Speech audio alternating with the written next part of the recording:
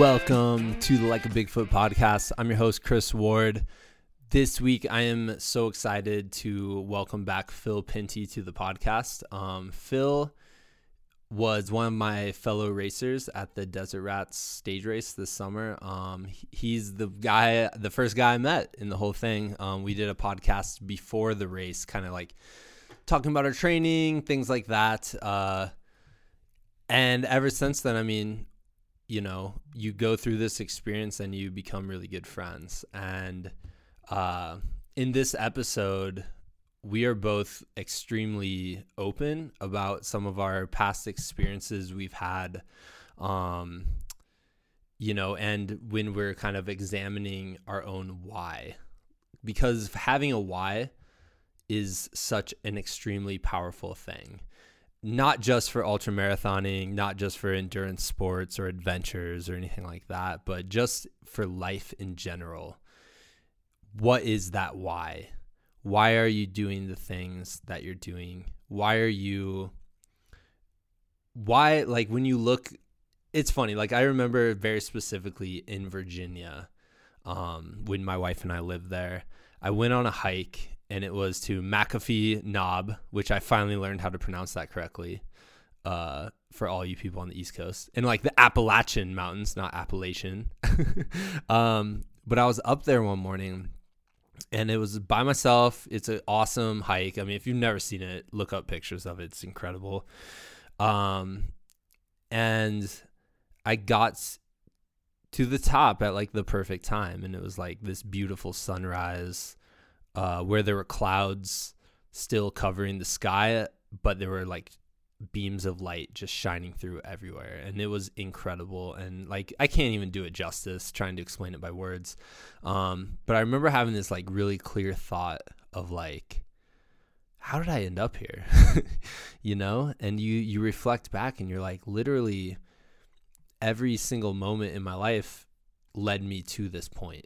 Like led me to experience this sunrise right now. And in that moment, it was a really kind of touching thing. And I think sometimes we get so swept up in our own stories and our own like day-to-day kind of like momentum that we don't take time to kind of reflect and think back. And obviously, and you're going to hear it in this episode, there are the big moments in life, most of the time unexpected, not always one, especially in this episode. Like sometimes these moments are tragic and they're the ones that, you know, throw you off the course that you thought you were going to be on. And so that's what Phil and I kind of talk about in this episode. So really I mean, this is probably the most honest, raw, open conversation that I've shared on the podcast so far, at least, you know, from my perspective, and I have to imagine from Phil's as well. And I know we actually talked a lot before recording this, and he felt just so kind of like called to share this part of the story. And because he's like, you know what, if this helps one person or if someone finds, you know, my experiences in any way, if it could help somebody, then why wouldn't I share it? And I totally relate to that idea and that concept. So I hope you're as moved by Phil's story as I am. And he's just an incredible guy. So I want to thank you, Phil, for sharing, and let's get into it. This is the Like a Bigfoot podcast, number 136, Life, Family, Grief, and Ultra Running with Phil Pinty.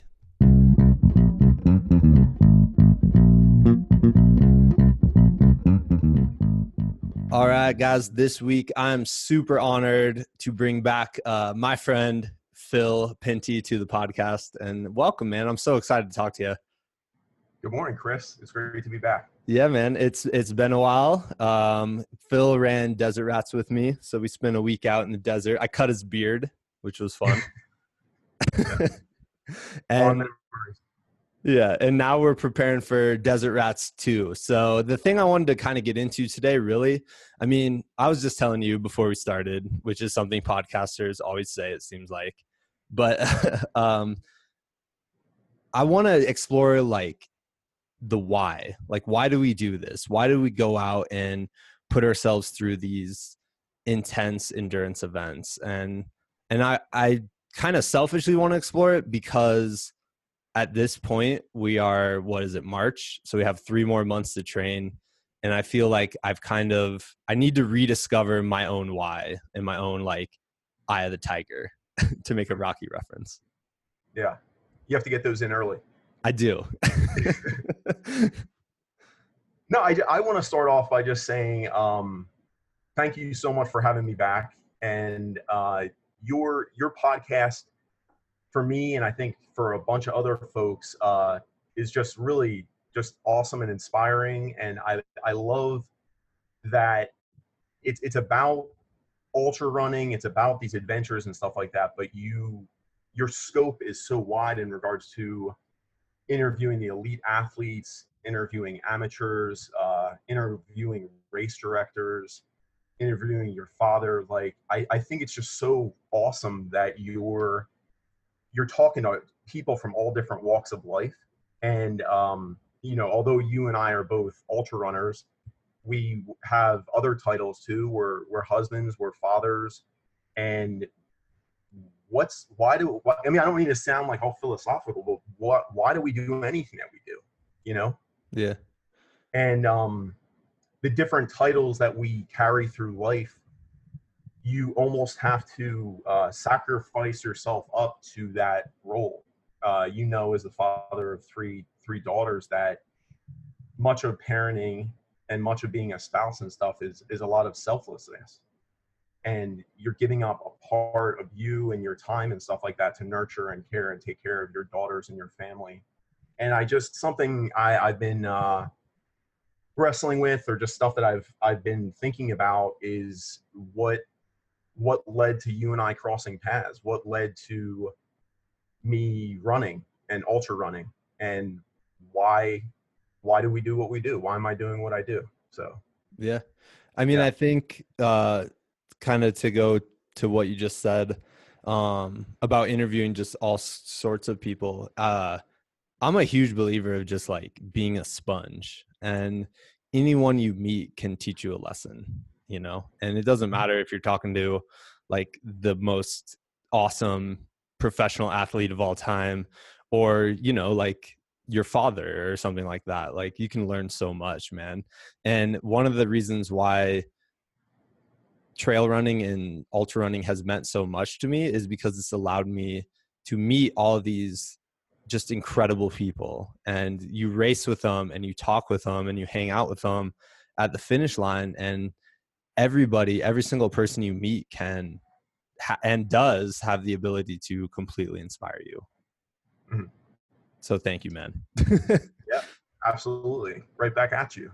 Yeah. And then your episode 100, encompassing your personal experience at Desert Rats, and what the different days meant for you, and what the highest highs and the lowest lows meant for you, really, really struck a chord with me. And I personally just recently celebrated, I don't even know if you can say celebrate or think of it as an anniversary, but December was 2 years since I lost my wife, Jennifer. And a lot of feelings and emotions and stuff like that are coming back. And I look back, why do we use anything in life as a gauge or as a source of time to try to encapsulate where we're at on this journey? But I feel like now, 2 years out, I need to address things. I need to recognize these things. And selfishly enough, if for no one else but for me, like, I feel like if you're wrestling with something, if you're battling with something, if you're hiding something, if you feel shame or guilt about something, like, you honestly can't move beyond it unless you're ready to accept it. Yeah. So I mean, I guess we could just kind of start from the beginning. But my wife and I met when we both went to Westchester University in Pennsylvania, and it was pretty much love at first sight, as many love stories start. I was also in the Marine Reserves after 9/11 and everything happened. I joined the reserves, but I didn't want to completely withdraw from college. So we dated all through college, and then as luck would have it, I graduate in December of '05, and then my reserve unit got activated immediately after graduating. So I wasn't even able to walk in graduation or anything like that. I was immediately immobilized and did a build up out in California, and then served over in Iraq pretty much of '06. And then when I came back, Jen had stood by my side through all of that.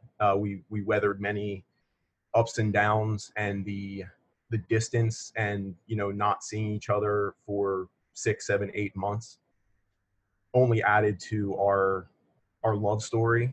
And I knew before I left to go overseas, I knew she was going to be the one that I'd asked to marry. And then came back, and pretty much the last 10 years, the last decade has been just a whirlwind, as you know, as a husband and a father. But it just seems like time just is flying by, and you get married and you support each other in career opportunities. And so that brought us to Maryland. And in 2012, we welcomed my daughter Penelope. And in May of 2014, we welcomed my son Nolan. And then 2 years, almost two, Nolan was 2 years old when Jen was diagnosed. And it was like immediately following the holidays in 2016. And Jen started experiencing some like hip pain. And her and I, she was athletic. She would run races. She would run half marathons. And that May, we were both registered for a 10K up in Hershey. And she actually had to like bail out on the registration, which obviously in hindsight was not that important. And she just went through the regular thing with her doctor and got herself checked out. And they're weeding out. They're not magicians. They don't know what a problem is right off the bat. They just weed out what it's not. So she went to physical therapy, and she went to acupuncture, and she was doing all this stuff. And then June 1st is a day that will always stand out in my mind. But we knew that she was going to go in for like a full body CAT scan. And where I work, we have like caller ID on the phone or whatever. And I knew we both knew June 1st was going to be like a really big day. So she goes to the doctor's appointment, and she calls in there shortly thereafter. And I pick up the phone, and there's just silence on the other line. And I knew it was her. And I can't have my cell phone in work or anything like that. So I tell her, just stay where you're at. Don't go anywhere. I'll be right out to talk with you. And so we talk. And she says that the doctors and stuff, they got the results back like immediately. And she said the doctors told her she had metastatic bone disease in her hip. And I'm not a cancer expert. We both didn't know what that meant, but anytime you hear something is metastasized or it's metastatic, that's not really good news. So, and then it was just kind of like a whirlwind from there. She was diagnosed June 1st, and then she passed away December 13th, 2016. So, yeah, man, I mean, I'm sure I know cancer is such a thing. Like every single person is affected by it in some way or another. And it's horrible, man. I mean, I can't imagine what she went through, like having to think about that there's something in your body that's like actively hurting you, Mm-hmm. And man, I think I don't want to cut you off, but I think that's been one of my probably one of the biggest inspirations of my life, is just seeing this young, beautiful, caring, empathetic, compassionate, nurturing, loving person that, like, I mean, we both look at the people that we love or admire with rose-colored glasses, but I never saw Jen do a bad thing, like, ever. And she was just the most wonderful person you could ask to, like, spend your life with or be the mother of your children. So when you see somebody like that be handed what she was handed and just take it, there's nothing poetic I can say besides, like, just taking it on the chin and just keeping your head up for the people around you, for your children. Like, I can't imagine being 33 years old and being handed practically like a death sentence. Yeah. And you do Yeah. have that, I have to imagine you have that responsibility because you do have young kids, and man, my heart goes out to you, Phil. Like that's, I'm trying to even like comprehend how you must have been feeling there because, you are at that point, you are her like rock, but you're also dad. And you're the guy who, is the thing I think is like, you have to struggle with this for yourself and yet at the same time be strong for your kids and be strong for Jen. And that's a hard task. Can you kind of like talk about that a little bit? Like give us kind of some insight on how you handled that? I don't want to put the cart before the horse, but I think very much of what I've been living the last 2 years without Jen is any time you face a tragedy or you face adversity in life, no matter what it is, it could be the loss of a loved one, it could be addiction, it could be depression. Yeah. You lose so much of your self identity. We were a very young family with a 4.5-year-old and a 2.5-year-old, and we celebrated our 7-year wedding anniversary Jen was in a hospital bed. And I just kind of I think when you're faced with stuff like that, you just kind of go on like autopilot, and that's why what you hold on to as truths when things are okay, that really shows its colors when like the crap's hitting the fan, so to speak. Like if you it people are always going to be judged or there's always going to be Monday morning quarterbacks, but I think it's not anybody can PR when it's a beautiful day and it's like 45 degrees outside. Yeah. Like the stories that get talked about are people doing extraordinary things when shit's not going their way. And I mean, I don't mean to make that into some sort of analogy that I deserve some sort of pat in the back or something, but because I definitely, there were things I could have done better, but I I don't I don't think there's been another time in my life where I had no idea how I was going to get through it. Like, I mean, I don't know how you can be mourning the love of your life, your soulmate, and then have to switch gears and be the light of someone else's life, like, and be a father to such young children, and wear all the hats in between. It was the complete spectrum of, I was still going to work and still doing all the things that everybody does. But I mean, by any means, but that was one of the hardest things because you want to focus on the things that are happening real time, and you don't want to miss a thing, but at the same time there's other stuff that needs to get done. So. Yeah. How did you, you said go on autopilot. What do you mean by that? You kind of have to compartmentalize like your life, and this could apply to anything when people are going through anything they're going through. I don't think it's not good or not fine to kind of wear different masks, but like when you're at work, be at work, be 100% at work.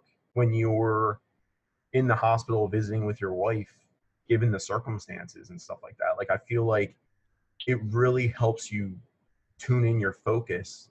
And obviously there were days that like my hair was on fire and I was running late and the kids were late to school and stuff like that, but and our family was very, very supportive, and people came down to help us out. And people sent meals to the house and all those things to keep the wheels on the train. But yeah, man, you can't, nothing in life you don't get like do-overs on, and hindsight's 2020. You can always do things better, but I feel like if you just try to stay as present as you can in any given circumstance, like that's the best that anybody can ask from you.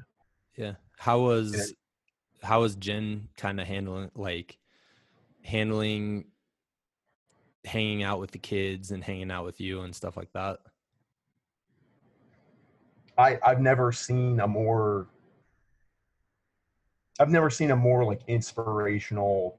She wasn't doing it for those reasons, but when you know someone's backstory, when you know all the interests, whatever, The the intricacies intrinsic stuff. parts of Yeah. intricities of a person, and like, you know, their kryptonite, or you know what makes them happy, what makes them sad, like knowing all that I knew as an adult about what Jen was facing, and then seeing the way she would interact with the children, or seeing the way she would interact with her parents, or seeing the way she would interact with her coworkers, or after she received radiation and chemotherapy, she went back to work. And I don't want to know if her office did that as a therapeutic thing or just to bring a smile upon her face, but like that first day back to work was the happiest I'd seen her in the longest time. And like, she wasn't, the crazy thing is, like, she wasn't faking it. Like, she may have been faking it. Who knows? I mean, who knows what she was thinking or how she was feeling, but like, that day that she went back to work was like the happiest I'd seen her in like the longest time, just because like she got to see her friends, and she got to be with the people who loved and cared about her. And I think people need to know that they're appreciated. And her family at work definitely missed having her there. Yeah. So And there's probably a bit of the whole like going back to a normal routine after going through all these things that are completely abnormal.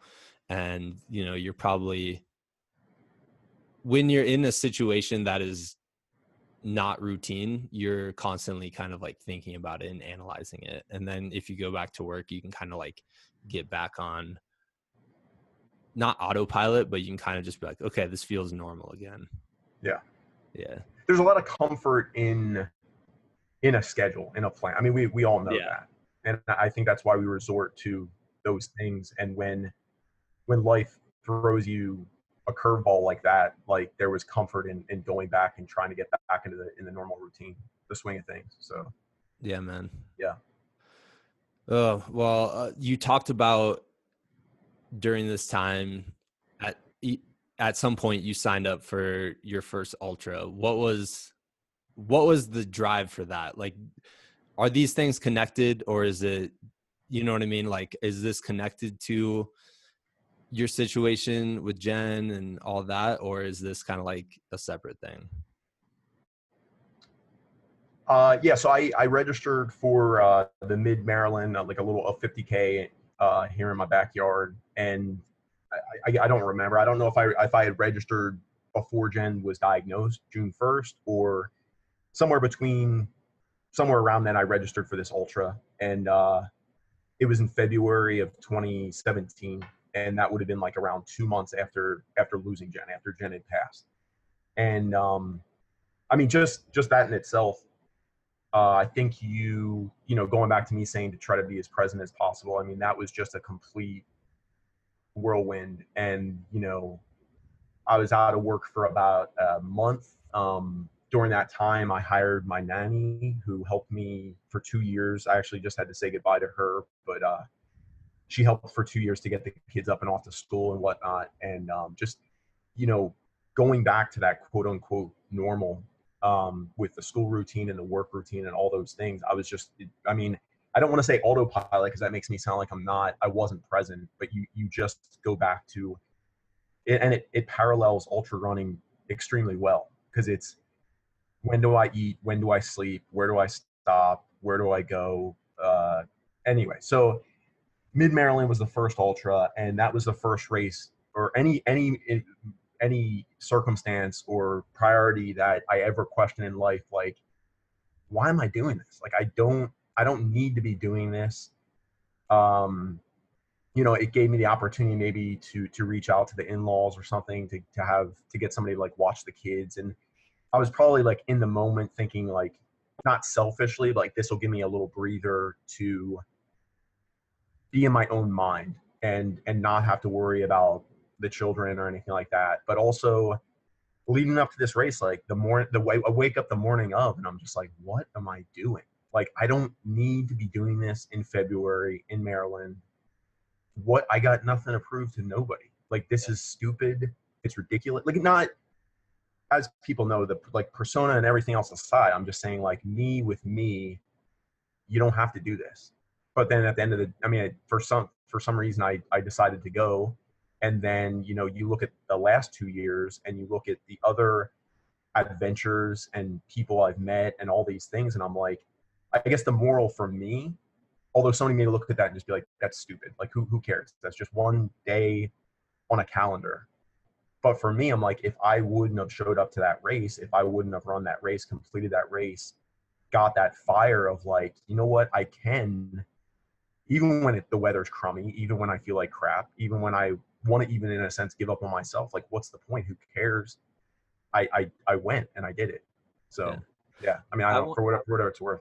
I wonder, because kind of to relate to my own kind of moment of darkness, I guess, and you referred to it. I talked about it a little bit early, like on a earlier podcast. But my wife and I lost our first daughter.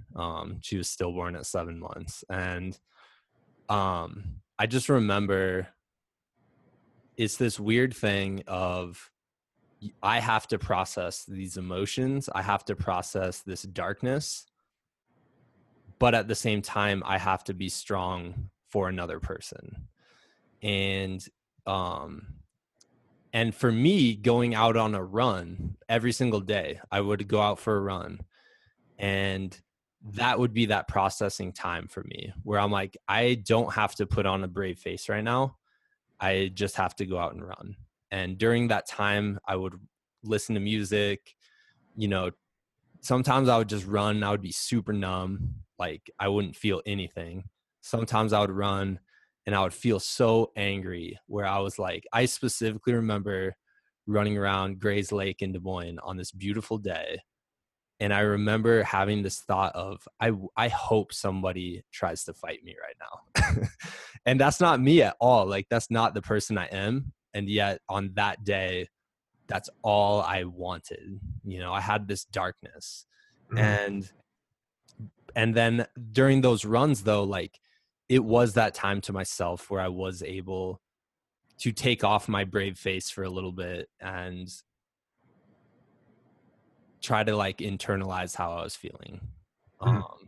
And when I hear about you and I think about you, I'm like, man, I can't even begin to comprehend putting on that brave face for my kids, like doing it for my children, my innocent children, you know, who just lost their mom and they're going through their own thing. Like, I'm sure when you're at home, you have to be the hero. You have to be the guy they're watching, they're looking to kind of see how you are handling everything. And so I'm just curious, like, was running your exploration of darkness? Like, even to this day, I'll run ultras, and it's not every time, it's not every race, but I'll run them so I can have this like kind of healthy exploration of this darkness. Because, you know, you hear about people when they go through really hard times, they turn to a lot, or sometimes they turn to like unhealthy means to deal with it, you know, like alcohol or drugs or, you know, whatever. And I kind of feel like ultra running can be used, and I'm sure people can relate to this, but it's like this healthy way to explore this darkness and these feelings and internalize this moment. Absolutely. I don't want to name drop or anything, but two things I constantly resort back to are from words of wisdom from David Goggins Yeah. and also from Joe Rogan. And something David Goggins always says is to get rid of that poopy pants mentality. And I mean, it sounds silly, but like there's so many times in our life where something happens first thing in the morning, you get like a speeding ticket or something that really, I mean, it sucks, but like that doesn't matter. That's not like threatening your life or well-being or anything like that. But like Yeah. something crummy happens and then it just has an effect, like a snowballing effect to just impact the rest of your day. And, you know, you and I sharing our stories, we more than well, like deserve to have that kind of poopy pants mentality. But why, if you can consciously do something or if you can do something with intention, why would you want to keep yourself in that zone? Like, and it sucks and it's hard and there's good days and there's bad days and there's good moments and bad moments. But like, I just always hear Goggins like, you know, don't don't be a part of that, man. Go back to your cookie jar and find stuff that you've done that are like really hard that most people can't do. Like, and I think like bringing up that point, I think the thing with me with ultra running is if I can run a race and the conditions suck and I forgot my food and my shoelace breaks and the course is muddy and people are grumpy and all these things, like if you want to do hard things, you got to do hard things. And I feel like you and I willingly put ourselves into these situations so that we have something to go back to say, I did that and I can do this. Like I mean, honestly, all the pomp and the circumstance and the silliness that I like bring into racing, like it's for nobody but myself. Yeah. And doing Desert Rats or meeting you or all these awesome things, I'm like, in a sense, I willed that into reality. Like you and I wouldn't be talking if we didn't cross paths at Desert Rats. Yeah. And you can either choose to be as positive as you can in these circumstances or negative, and it's going to breed those things for right or for wrong. And then with Joe Rogan, he said many times that like, why do people take the upper road or why do people do crummy things or whatever? And he says that like, try to envision yourself as being the narrator of your own life.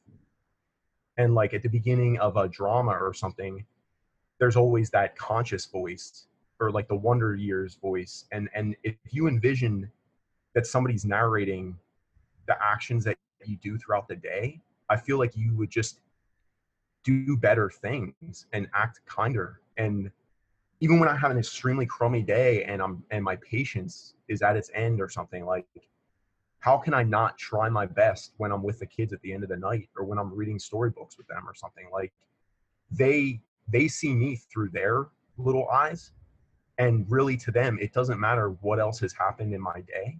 Yeah. As long as they're getting the best me that they can get, like that's what they're going to remember me by, you know? Yeah. And you're kind of talking about the power of just being in the present moment. And Mm-hmm. I didn't realize this power until faced with this adversity.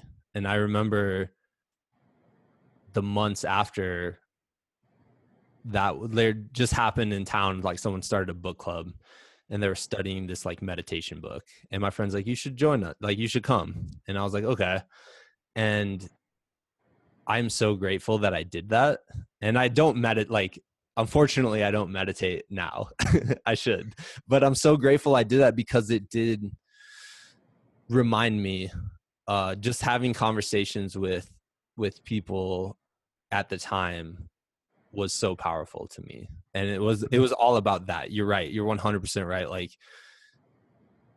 what happened earlier in the day to make you mad, like ultimately doesn't matter nearly as much as this present moment. And when I think about parenting too, I think it's hard because you don't get to see the outcome. Like you don't get to see how your kids, like eventually you'll see how they turn out and how they are as people. But in the day to day, you're like, this is really frustrating at times. And I'm not getting the outcome right away, you know? Mm-hmm. And I think it's like super important to do what you just said, which is to remind yourself like, hey, just like ultra running, like every tiny footstep eventually adds up to this long race, right? Like every tiny footstep adds up to all these miles. So every footstep really matters. And with parenting, it's like every moment where you can be your absolute best, like that's ultimately going to result in you being a successful parent. And, you know, we don't always, we're not always at our absolute best all the time, but it's good to like it's good for me to remind myself of that. Absolutely. And I mean, I'm no doctor, but like I think humans and mammals and animals, like the young mirror what the adults do, what their parents do. So like even those insignificant things that we think, you know, don't matter. I mean the silver lining, one of the silver linings of the circumstance is just, I mean, I think on the whole, my level of like patience, empathy, compassion. I'm not perfect by any means. I'm just saying I look at the way I was when life was hunky dory and everything was great, grand, and wonderful.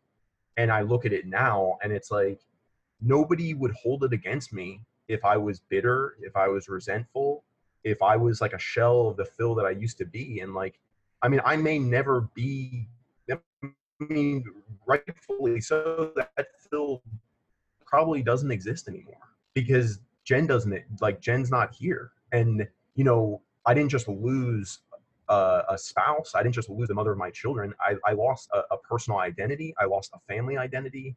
I lost a partner to help me raise two beautiful children for like the rest of their lives. And I just look at it now, like you and I talk about these horrible things that we both experienced, but I'm not trying to be funny or anything. Like I look at these things as like almost like a superpower because it's not it's not the things that we do good that we should be commended for. It's the things that we are up against the ropes with that we have to like consciously work at. Those are the hardest things in life, and that's what makes life worth living. Or you know, you and I don't necessarily need to be champions, but that to me is my definition of a champion, is just somebody that is up against these incredible odds and they just keep like showing up. Like it's for nobody, selfishly enough, it's for nobody but like me and my kids. And you and I are going to have to make decisions as fathers, as spouses, and people from the outside may not always see why we're doing what we're doing. But as long as like, again, not to get all philosophical, but like as long as your conscience approves of like your actions, like there's no better choice you can make, because every choice everybody makes is always like a 50-50 choice, you know? Yeah. And given our circumstances, like we can't afford to like overanalyze, because it's the moments of indecision where things don't, you either have to go or don't go. Like there's no in between. Yeah. You wax on, you wax off, but like that's it, man. Yeah. I read man, I think it was like a Stephen King book. And I was like, man, I'm drawing wisdom from a Stephen King book right now. Yeah. But I can't remember. It was some character talking about her father, and her father's basically just like, hey, when like that idea, you're faced with a decision, you either do it or you don't do it. But if you take too much time and you just think about it, then that's the person making the mistake. Like, Yeah. you know what I mean? It's the whole like stoicism idea. Like you make the decision and you live with that decision, I guess. And it doesn't mean us as men or husbands or fathers or sons, it's not that we can't go back and like say we're sorry if we made like the wrong decision. It's just that like so many times in life, it's that like in between moment where you're wrestling with like what should I do. And I guess ultimately it's like it's an analogy for having this cast with you. It's like, not that I need, maybe for nobody else but myself, for this cathartic therapeutic moment to like self-actualize and realize like where I'm at. But for as long as you're wrestling with something, for as long as you're not facing something, for as long as you're not moving forward, like it could be a baby step, man. It could be, some days I take 3 steps, other days I'm 10 steps back. Yeah. But like you have to just be real with yourself, be present. And it's it's not fun, man. Like there's sometimes that like progress is not fun or change is not fun, but like when it's all said and done, if you can like lay in bed at night and say, you know, today I made the best that I could do with what I was given, like there's nothing else you can do. Yeah. Yeah. It's the process, right? Like you have to do the process. You know, it's the whole, lining up at the start line of an ultra and just being like, I don't know what's going to happen here, but I know I'm going to go through some stuff. You know what I mean? Yeah. And you're like, Yeah. I have to go through it. I always think about I don't know if you read this book to your kids, but it's called We're Going on a Bear Hunt. I have not, no. Oh man, you gotta read You're Going on a Bear Hunt. So it's basically like this family's going, they're like walking through the woods and stuff. And they keep coming across these obstacles. And it's like, oh my God, there's mud. What are we going to do? And then it's like, we can't go over it. We can't go under it. We just got to go through it. And they go through it. And then they're faced with another obstacle. And it's like, oh man, there's a snowstorm. We just got to go through it. And like, I always think about that in all sorts of aspects of life, is like, you can't, sometimes there are things that are unavoidable. And if you go through something, and I think most people unfortunately will at some point in their lives, like you're going to go through moments of grief and you can't avoid it. You just have to go you just have to go through it, and it sucks and it's terrible. And like, you're like, I don't wish this on anyone in the whole entire world. And yet here it is. And now it's time to like go through it. Yeah. Yeah. I mean, there was a part of me that's like, why make something that's such a personal thing, such a open thing, but like exactly what you said, like in some regard, everyone's going to have to go through, and you know, we're speaking explicitly about grief or, I don't know what it's like to face X, Y, or Z, because I've never personally faced X, Y, or Z. But in regards to grief, like I would have never. You say in bad times like this, like I would never wish this on anybody. And I think when you and I say something like that, it's like I would never wish this on myself. You know, like there's nothing that you and I have done to put ourselves in this situation. Like life is life, and you have to make the most out of like what you've been given.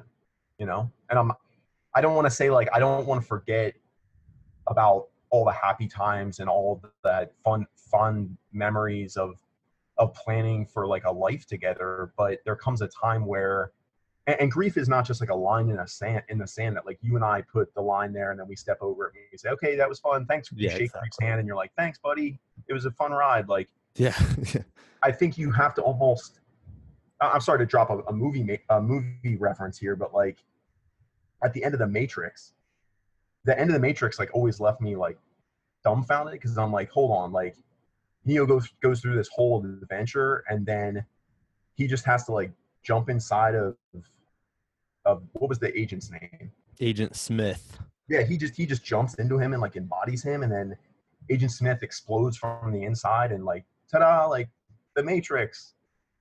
And I guess what I'm trying to get is like sometimes you just have to like dive into grief and say like, I know you're here, I know you're with me, and you just have to let it, like, you know, if you need a moment to cry it out, if you need a moment to get angry and go for a run, you just weather that storm. And then when it's done, you say, why was I so bent out? I mean, you're rightfully so, you should be bent out of shape, but like you get through it and then you say to yourself, holy shit, I'm really glad I didn't do something stupid, or I'm really glad I didn't feel like going to work today, but I went to work anyway and it turned out to be a great day. Like, you don't know until you get to the end of it that you say to yourself, it really wasn't that bad, you know? So yeah. I don't know. Yeah, man. Well, I mean, movie references, first of all, are always welcomed on the podcast. So, to me, like, honestly, man, and I'm going to say a word I'm not even sure if I can pronounce, but poignant. I always struggle with poignant. But the most poignant thing I struggle with a lot of words, buddy. The most poignant like line of dialogue I think I've ever seen on TV or movies or anything um was on the Netflix show Glow, which is about Mhm. 80s female professional wrestlers. Hmm. Have you seen this? I've not. I should have seen this, but I have not. First of all, the show is fantastic. Like Mhm. it's phenomenal. But Mark Maron is the like wrestling promoter director of the show. And there's a whole subplot where he has a daughter and she doesn't like pass away or anything. She just moves into a different city. Mhm. And in one of the episodes, he's talking about her, and he's this like really like manly guy who's like doesn't speak much about his feelings, kind of like the whole like not even macho, but like just closed off kind of. Mhm. And he's talking about, man, dude, I'm telling you, this line gets me every time, but he's talking about he's like wondering out loud, like why it hurts so much that he didn't even know he had a daughter before, right? He barely knew her and then got to know her and then she left. And he's like, why does this hurt so much? And he talks about like, he's like, it's like you make this space in your heart and then for this person and then they're gone, but you still have that space there and now Yeah. it's just empty. And you're like, dude, I was watching that and I was like, I looked over at my wife and I'm like, he just nailed it, man. He just Yeah. nailed that feeling. That line Yeah. of dialogue got it better than anything I've ever seen or heard or read or anything like that. Yeah. And it's the I, hard part. That's the hard part, is figuring out the rest of my life. Like, how am I going to handle this? yeah. Well, when you're expecting a child, or you're expecting to share a life with someone or something like that, like you're absolutely right. I feel like much of life's happiness or love or something is almost like it's like a series of like mini sacrifices. And when you first get to know someone, or when you start getting closer, or when you decide to go in on the first major commitment together, it's this series of like small sacrifices. And when you open that part of your heart, and then things like don't go the way you had planned, like you're absolutely right, man. Like, what do you, and it's almost an unfillable spot, because you had that little, not even little, you had that part of your heart allocated for a specific thing, and then it doesn't go as planned. Yeah. Yeah. And then I just always remember thinking, like, and I still think about this. You're like, man, I was on a very like clear cut path in my mind. Hmm. And now all of a sudden I've like veered wildly to the left of that path.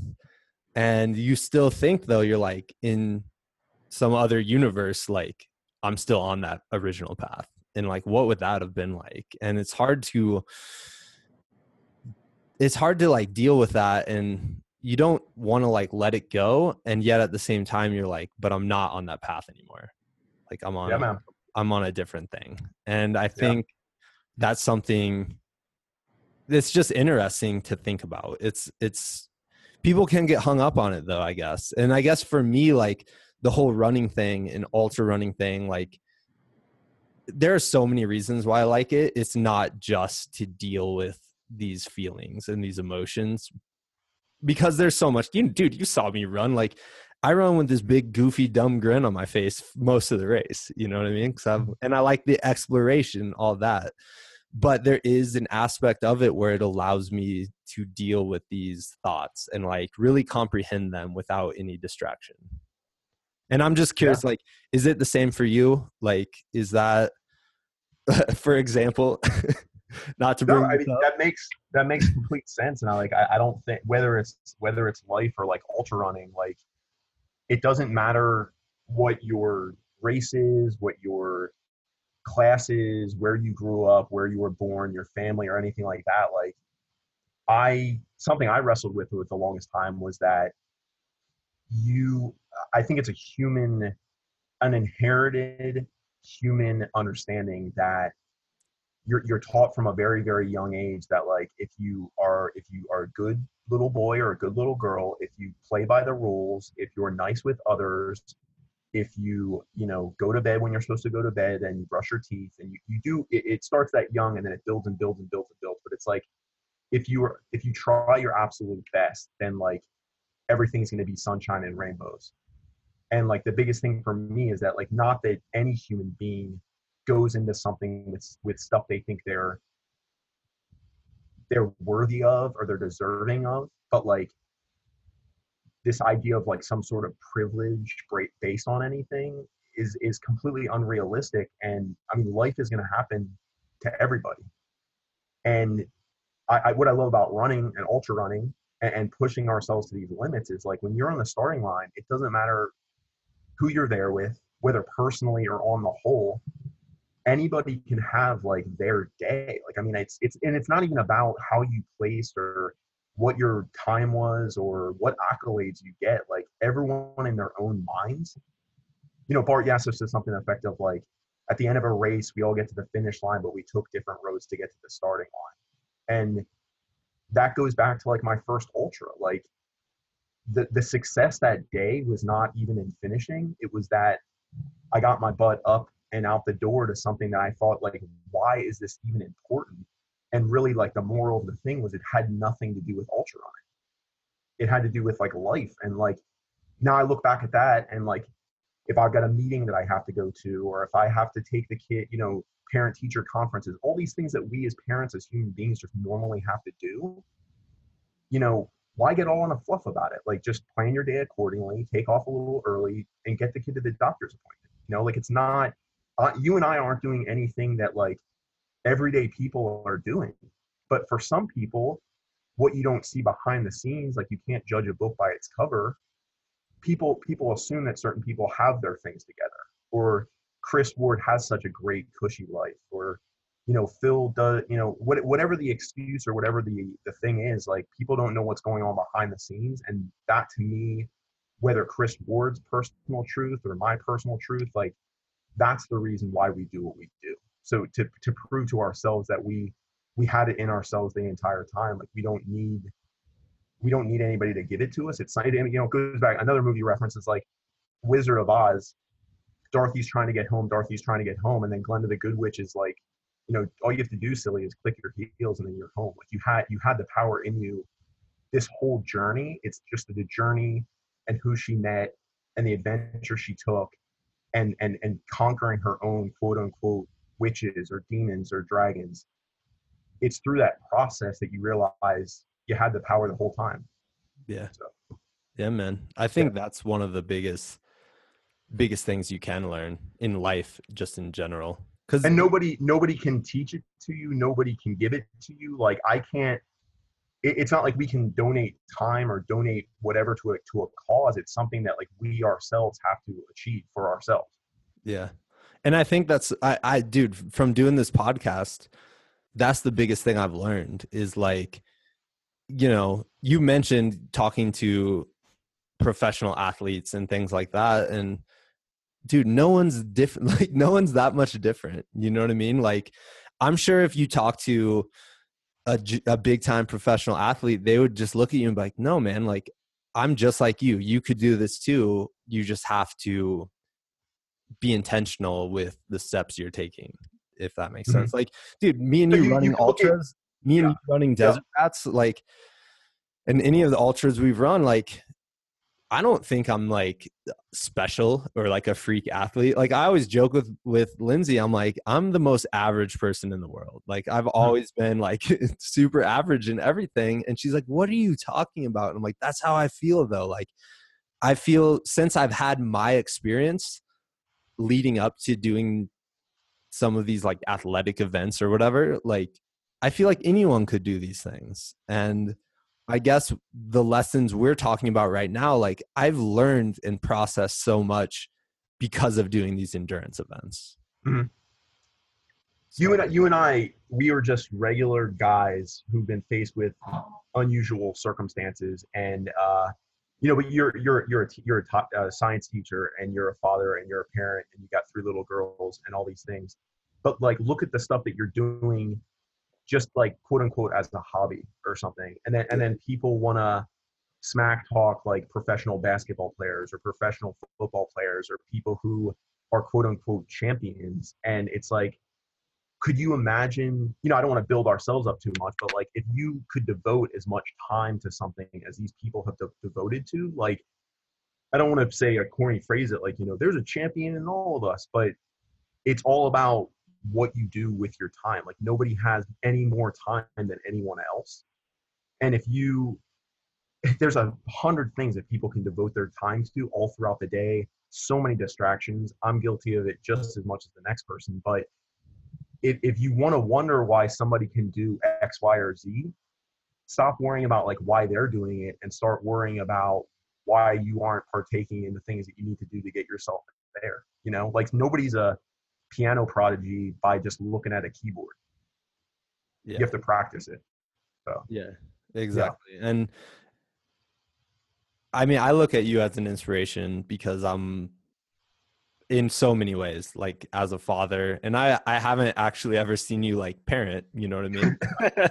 But I'm like, dude, he's single dad right now. And I know you have a foundation of people, like a family who are able to help you out along the way. But I'm like, he's a single dad and he works full time, and yet he makes this other aspect of his life, which is a runner. He makes it work. Mm-hmm. And I think, yeah. I mean, all through life, I kind of said earlier on, but like, there's all these roles that are titles that we get throughout life. And, I don't need to make this line in the sand, like on a podcast to say like, I'm ready to accept the widower title or the single parent title or the this, that, or the other thing. But like, I guess it is my declaration to say I'm not completely through this thing, but like maybe I'm getting to the stage where like I don't want to be a widower anymore, or I don't want to be a single parent anymore. Like you're capable of, there's some things that we can change and some things that we can't change, but until you, and like I said, you and I we're not experts in any field. We're just two guys talking on a podcast. We're only talking from personal experience, but I'm a veteran, I'm a father, and there are some things that have happened to me, and I don't know if I agree with them, but like I understand that they make me who I am.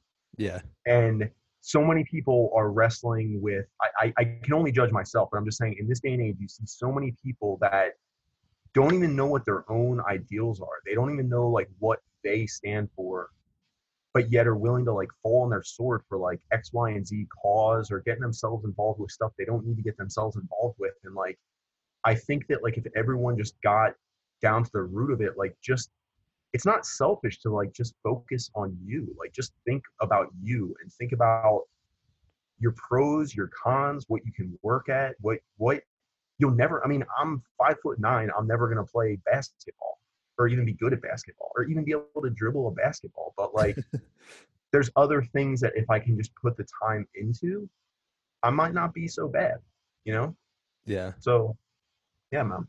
Do you think there's something to be said about,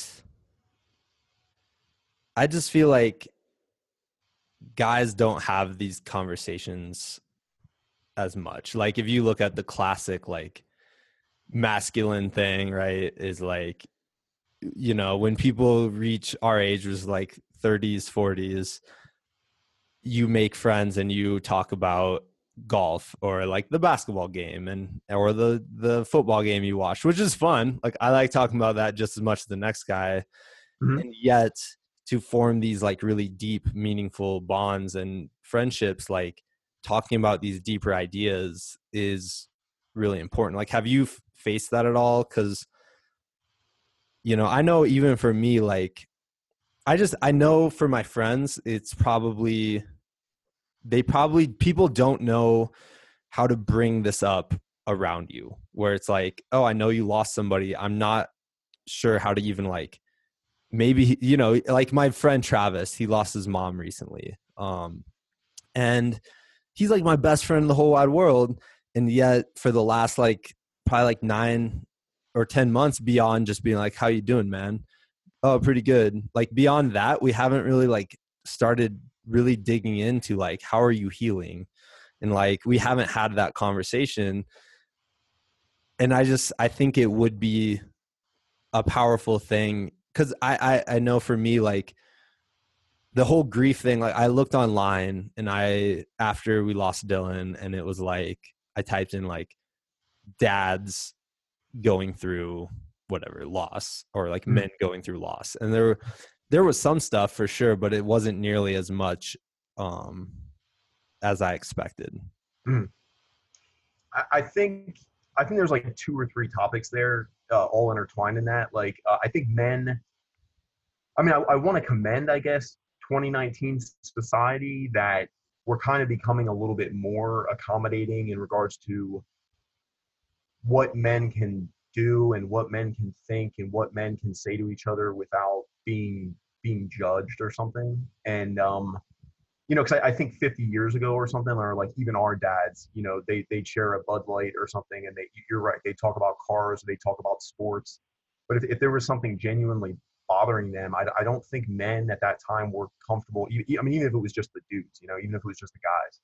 And I mean, me personally, I have some personal mentors that are men, and have reached out, or have reached out in the past, and you can have those open dialogues. But you're absolutely right, and I think we need to kind of push for, it's okay. I mean, male, female, whatever. Like, we just need to be more comfortable with sharing these things, because whether you're on the giving or the receiving side, like sometimes you just don't know how to start it, or you don't know how to receive it. Like, I've read in books or online or whatever that, like, sometimes just somebody's presence, like just knowing somebody has come to your house or something, or called, like, it's not so much the active, like the action of that, it's the thought of the action, it's how the action is like perceived.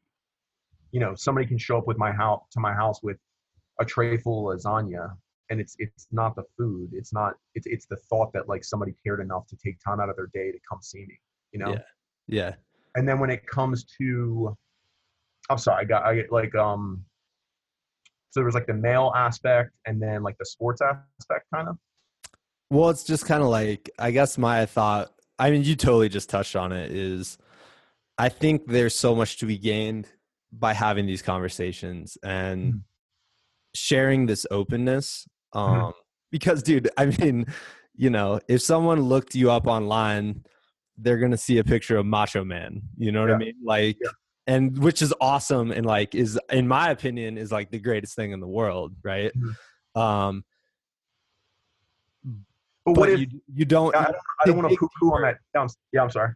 To dig deeper into like you as a person, and you sharing these stories where like someone can be like maybe going through their own tough time, and then they're like, oh my God, like, Phil, Macho Man, has gone through these tough times as well. And like, look at his thoughts about these, and like these lessons he's kind of is able to kind of like pass along the way. I think that's super powerful. Yeah. I mean, what if, I don't want to poo-poo on that image, but what if the Macho Man like isn't so macho? Like, what if that whole thing, whatever it is that I do, that I mean, I do draw inspiration from that and stuff, but like, what if that's, and this was nowhere near the intention, because I was doing this when everything was hunky-dory. I remember being up at Hershey Park with my then pregnant wife before like a Hershey half marathon or something, and like she was helping me get my quote unquote costume on or whatever. Like, this is just something I was doing before life ran its course. But and like I said, I'm not doing this for that reason. But what if it's a metaphor to say, like, just keep doing it, like, not necessarily like fake it till you make it, but you don't get courage before you do something, you get courage after you get it. It goes along the lines of like, you don't see the repercussions, not the repercussions, you don't see the bounty of what you've sowed until it grows and it blossoms and stuff like that. And what if it's an analogy of just like, people could look back 10 years from now, 20 years from now, 30 years from now. My greatest achievement, my greatest accomplishment will be like raising my kiddos, Yeah. and it's the actions I take every single day, even when I don't feel like being patient, or I don't feel like being empathetic, or I don't feel like going to their show. I show up and I'm there. And it's like, it's not that you don't want to be there, but it's these conscious decisions that we make every single day. That's what like builds our character. Yeah, man. Well, So, I think it's almost like a metaphor of like, I think it is macho, man. it's, I realize I just said macho man, but I think it is macho, dude. I think it is showing you like to do this is the macho thing to do, to like talk about your story and share it and help people, in whatever way you can. And for me too, it's like, if sharing my story is going to help somebody, then why wouldn't I share it? But I struggled with that for the longest time. And I don't know, man, I think it's super commendable. But when I run any race, or when I run the Marine Corps Marathon and I'm all dolled up and I got on the cowboy hat and the sequins and stuff like that, I'm not, at least I don't think I'm like a psychopath or something, but I realize that those people that are all there are not there for me. Like I know that. But when I'm running and when I feel like I'm free or something like that, and when people are cheering and everything like that, like they don't need to know Phil Pinty's story. They don't need to know what I've overcome, or what any runner for that matter has overcome. But I feel like when we're doing what we're doing, our biggest fan, our biggest advocate is like ourselves, yeah. And it doesn't matter, you and I will never be elite athletes. We'll never, but we can still have these awesome adventures, and we can still meet really crazy, inspiring people. And I think you're absolutely right. Like, we're sponges, and if anybody can hear this, if anybody can see you and I at a race, or are partake in an adventure that we're going to take this summer, or 5 years from now, or the friendships that have been made, to me that's like irreplaceable. And I'm not going to stop. It sounds silly or it sounds stupid. Like, I don't know when I'm going to stop doing that. I don't want to be that 50-year-old guy, showing up to a race in some sort of costume. But, I'll be the one to say when I'm not going to do that. Yeah. And I don't even know I need to like put a date on the calendar or something like that. Like, it just brings me so much joy and so much happiness to see people getting excited. Like, I draw excitement from their excitement. Or if I see little kids at a race and they put out their hands for a high five or something, like, to a little kid, like, we can all be superheroes, Yeah. You're a superhero for your kids, and I'm a superhero for my kid, and it's kids. And it's like, it's just about, you have to embrace the role that you've been given. If you do anything, it's like a guy from like Parks and Rec. He has like that silly quote that like, I don't half-ass anything. I full ass everything, whatever. Yeah. It's like, don't half-ass anything. If you're going to do something, do it to the best of your ability. You're not always going to be the best. You're not always going to win the race or get the accolades, but like, just don't half-ass anything. Give it all. Like, to me, macho is not, in this gender crazy time that we live in, like, to me, macho doesn't mean macho. It means heart. It means passion. It means, it can mean something to any, they're just words. Like, it's a symbol to me that just keep showing up, and like things are bound to get better if you just keep applying yourself. So Yeah, man, dude, I think that's probably like the perfect place to kind of wrap this one.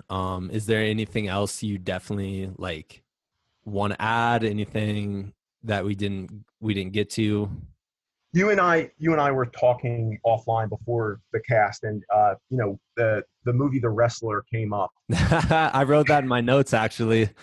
And I was like, maybe we won't get to it today, but yeah, dude, we were texting back and forth about The Wrestler. Yeah. So just, I mean, if you want to paint the picture of just what you asked me and what you thought, what was my take on it? Okay, so if you haven't seen The Wrestler, it's a wonderful movie.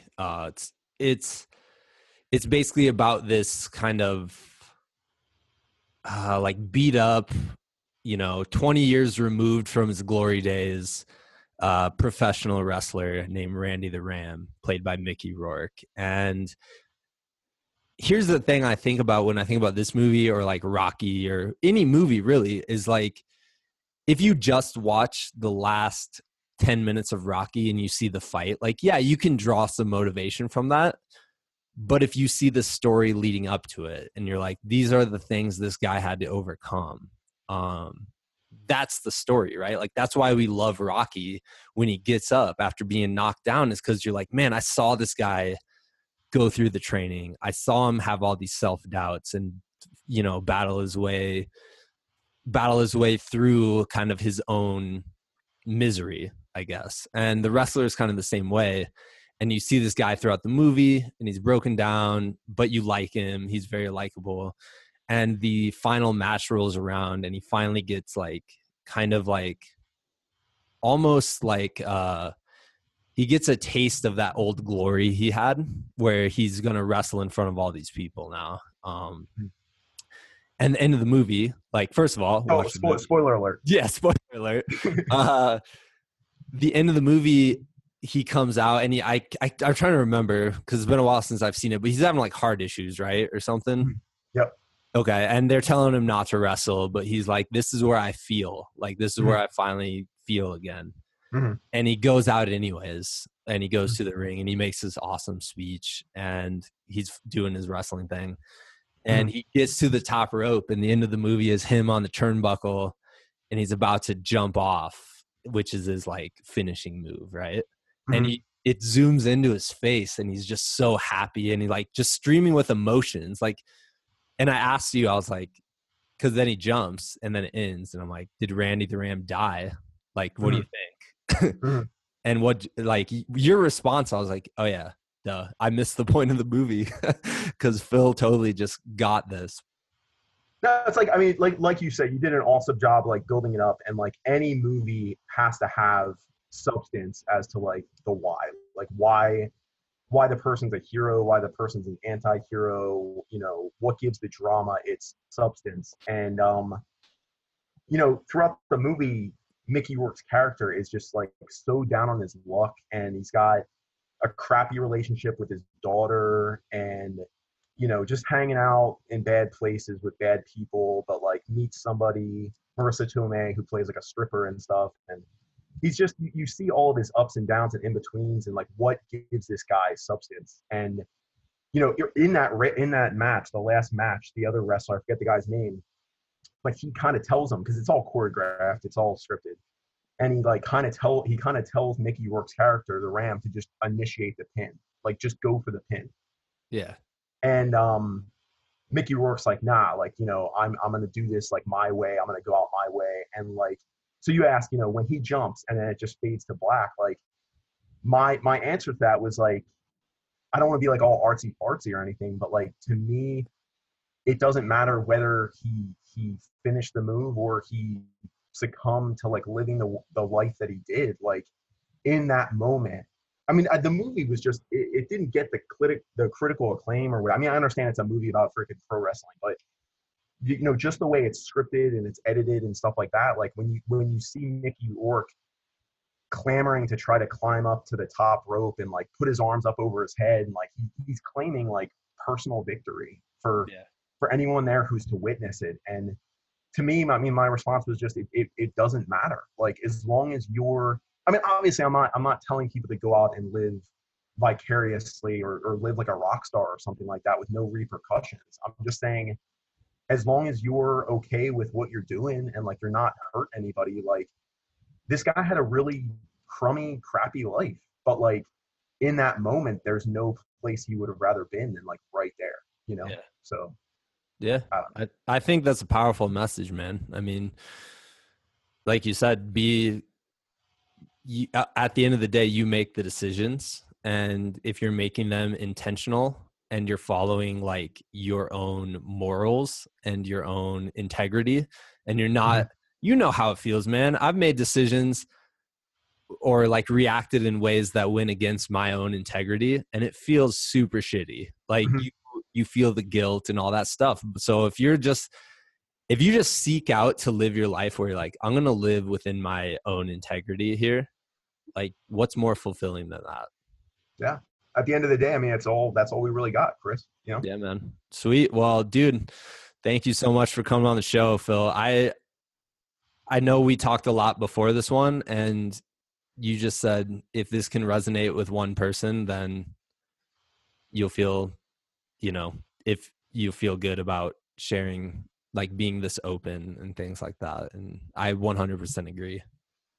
Ever since we first talked, I know we need to wrap this up, but like I really was on the fence about like whether to share it or not to share it. And like, you know, maybe somebody would say, you know, Phil, you didn't need to share it on such an open platform. I mean, I've sought therapy. I've spoken with people, you know, given the circumstances of what I was going through, questions or thoughts of like me taking medication or antidepressants. Like I got no stigma or anything about all of that. I mean, I'm no expert in the matter, and everyone's got their own circumstance, but I'm not saying I'm any sort of success story or I'm completely through the woods or anything, but just be as open and honest, like with yourself.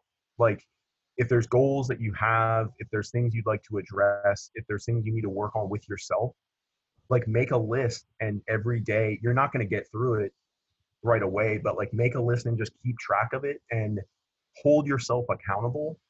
And whatever anybody else wants to think, like they can think that, but I think that we got the power in ourselves. We just have to acknowledge it. Yeah. So yeah, man. 100%, man.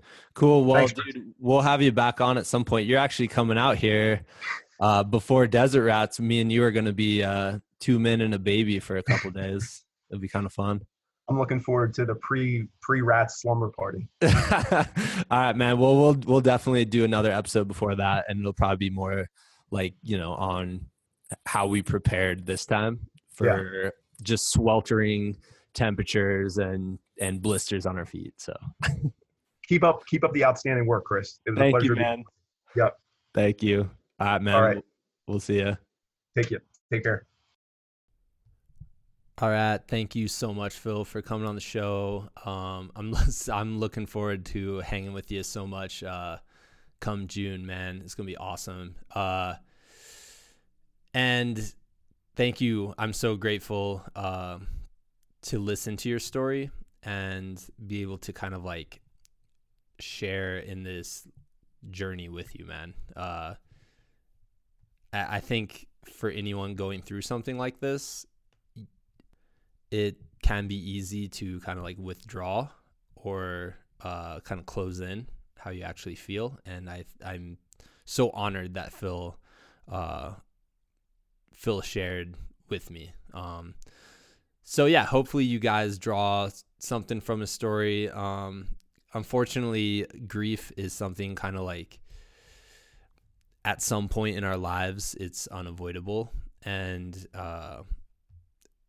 it's something that you, like we said, you just kind of have to face head on. So thank you, Phil, for sharing. Like, I don't know if he understands just how much it means to me to be able to talk about these things with someone and kind of, you know, figure out life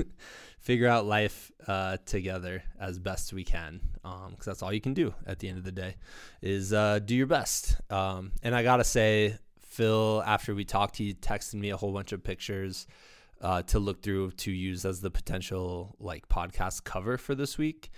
And there were a lot of pictures of him and Jen, and I mean, she looks absolutely stunning, absolutely beautiful in all of them. And it just,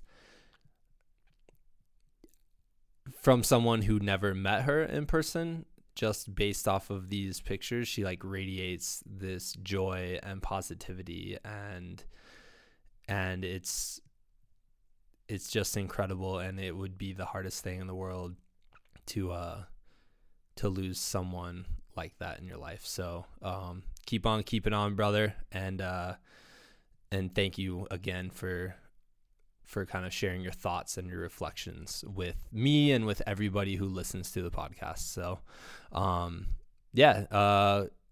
and thank you guys for listening this week, and we'll get back at you next week. See you then.